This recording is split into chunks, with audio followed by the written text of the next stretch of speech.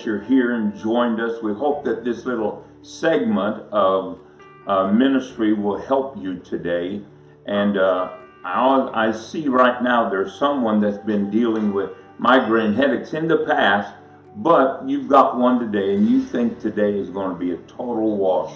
Not going to be a total wash, because I curse that migraine headache right now and the root cause of them, meaning that it will not come back to you or on you to plague you or to vex you. So I lose healing upon that migraine headache area in Jesus Christ's name.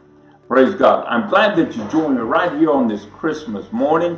It's exciting, and probably let your minds go back when you were kids. Today we yell, put that paper away. Don't make such a mess. Our parents never said that. We made a mess. We act like a mess. We act like we lost our mind. And I'm thinking of Nikki coming out of the bedroom one Christmas morning. Her hair was ablaze. It was sticking out all over the place. And she ran for her desk. And we bought her a desk, which was really a big price back then, $89 or something. But she ran to it and she was excited. And of course, Phyllis and I, just had the one. So, but we understood the joy of Christmas. It's the joy of giving. Someone else purchasing something that you don't deserve. It's just their plan and desire for your life. So we want to wish you a Merry Christmas. I hope you're having a great time. Hope your families are having a great time. And today is going to be filled with lots of celebration. Just make sure you keep Jesus in the middle of it. Jesus is here with us. And what better time to bring to remembrance that His plan for us began thousands of years ago, that God sent forth His Son, His actual Son, His own seed, made of Himself, so that He could bring victory to our life. We don't always think of it like that. Well, Christianity is more than victory, and maybe it's got suffering and all that. It does have suffering. It does have struggles. But there's nothing that you face that God will not turn around in a victorious way. And He does that in order to unveil the work of Jesus Christ, which begins at the purpose of Jesus' birth. 2 Corinthians 2:14 says this: now, in this present moment, right now where you're standing, now what you are facing, now where you are struggling, that right now, whether you're in a boat that's sinking, whether you're in a building that seems to be falling apart or burning, whether you're in a relationship that is seemingly falling apart, maybe you are reminiscing or thinking about a situation that the doctors have declared hopeless, helpless, and has no healing in it. Well, I want to tell you something. That's the moment. That's the moment that God wants to come in. And it says, thanks be unto God, which always, not sometimes, guessing about victory. I've heard people say, whether you never know what God's going to do. Well, that's really a wrong statement. It's totally wrong of the way of thinking that a Christian should think. We know what God's going to do because every promise reveals the end of our faith. We don't know how God's going to do it, but let me tell you something. It's going to be done if you have faith in a promise. So you might not know how He's going to do it, but He's going to do it. Keep your eyes open, Keep your spiritual thoughts on God. Make sure your ears are attentive to the voice of the Lord. Let God touch your heart, lead you, and don't just think, well, God's never done it that way before. Well, there's lots of things God hasn't done in a certain way before, but God will do what He said He will do because He's with us. And we know that God is a faithful God. You know, He's still upholding the name of Jesus that was given to Him over 2,000 years ago by His mother, the Virgin Mary. But you understand that that name is still filled with power today. It's still filled with power today. He always causes us to triumph in Christ. Stay connected to Jesus. Stay mindful that He's with us. Stay mindful that He's for us. Stay mindful that He's here. Stay mindful that He's here to help you and I. Stay mindful and keep your mind on Christ, and maketh manifest His savor of His knowledge by us in every place. Notice that now and in every place.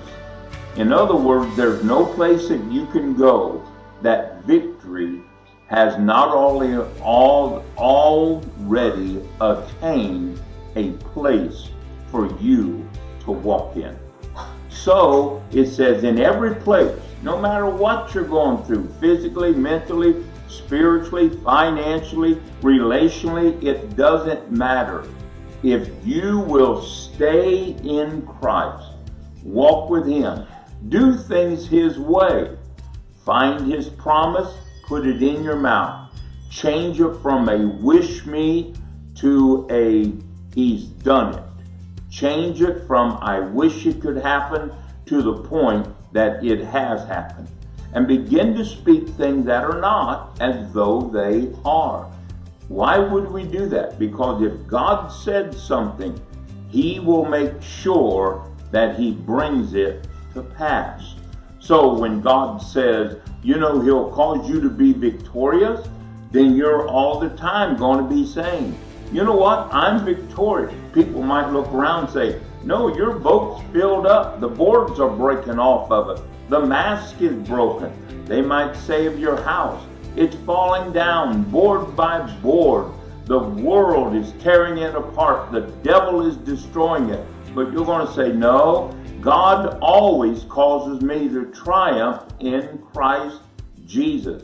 And even though I don't feel it, even though I don't see it, even though I don't hear it, I know that God causes me to triumph in every place in Christ Jesus.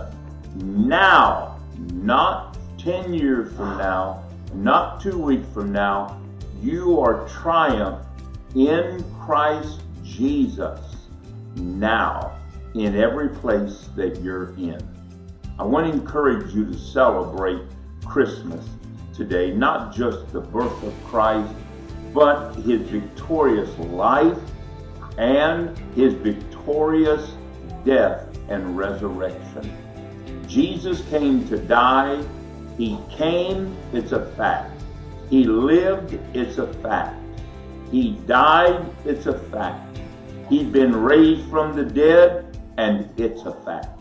So I encourage you today, celebrate Jesus and be excited. Share it with the people that are in your home. Wherever you have the freedom, share it with Jesus Christ.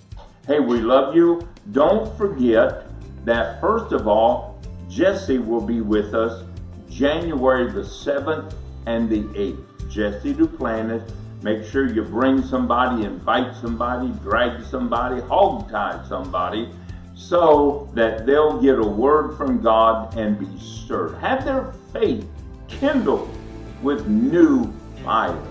And then I want to encourage you, you know, we're sitting in our homes, but that doesn't mean that we're disconnected from our family of faith. That doesn't mean that people in our church are not on our mind. But I want you to take a moment and let God bring people back to your mind. People that you haven't seen in church for months, maybe years, whatever it might be. People that you're thinking about, hey, I'm going to call them and say Merry Christmas. Whatever you can do to stir people's faith in God, then that's what we need to do. Because he that knoweth to do good and does it not, to him it is a sin. Now we are reconcilers in Christ Jesus and in his stead. So today, this Christmas season, why don't we just take a leap of faith and start calling people? Tell them that you're concerned about their eternity. Tell them that you're concerned about their salvation. Tell them that you are concerned about their life and their family. Invite them to church with you. You say, well, I got hurt. Well, they offended me. Then you know what? You smooth that over. You deal with it. God will give you the words of wisdom and the discernment that it takes to deal with it. Reconcile your brothers and sisters. Bring them back to the faith. That is what we're called to. We need those that don't seem important. We need them in the house of God. God love you. Merry Christmas to you. And we will see you in church on Wednesday night. And don't forget, tell somebody today and in the coming days about Jesus. God bless you guys. Bye-bye.